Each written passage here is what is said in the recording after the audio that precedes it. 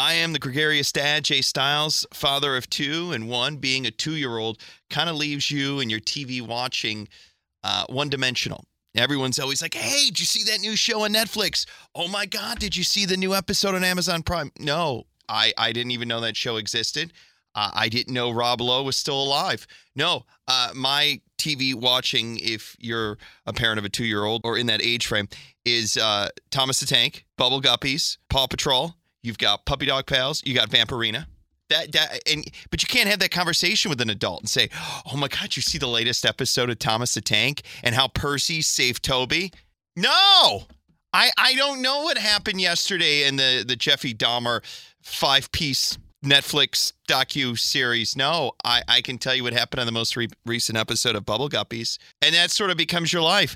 And you enjoy it. And you know the theme songs. Forget Baby Shark. You know the theme song to Vampirina. And you want to ghoul out. It's crazy and sounds weird, but it's kind of cool because you feel like a kid again, somewhat.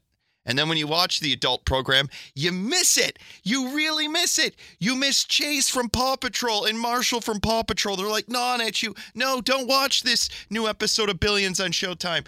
Turn me on Nick Jr.